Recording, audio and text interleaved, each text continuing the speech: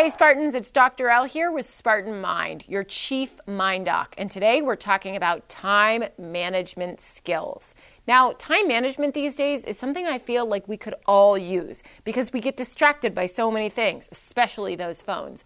And I know there's tons of apps out there that are going to help you time manage and give you all these promises of the way that they're going to organize your life. But listen, it's just not that complicated. There are 3 easy ways to time manage. The first is prioritize. Put in order the things that are of greater importance to you, the things that matter more to you, the things that are of more priority to you. Write them down, put them on a list, put them on your whiteboard, put them on a Post-it. I don't care where you put them, just make sure that they're somewhere. Because if they're just in your head, they're going to wobble around and sometimes switch places with each other. It's really important for you to write them down, okay? So prioritize. Write down your list of what's most important. 2, say no. When we're working with time management skills, often I find that people are really used to and really like saying yes to things, which loads up their bucket full of things that they have to do, and they can't figure out how to manage it.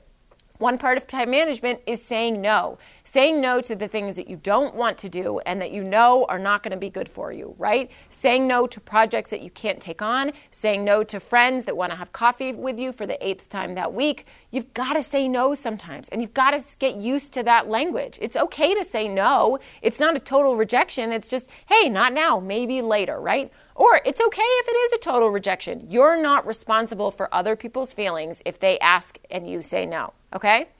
The third is commit. Once you've prioritized, once you've said no, then you need to commit to action. What is the next thing that you need to do on your list? And commit to it. Make sure that you adhere to that goal, okay? Because the more that you're like, I'll do this, or maybe I'll do this later, the more wibbly-wobbly you are. I just made up a word. But the more wibbly-wobbly you are, then it's just not going to go well, and time management is going to fly out the window. So prioritize, say no, and commit, okay? Writing these down on paper, I know sometimes it's annoying. You just want to keep them in your head, or you just want to keep them in your phone.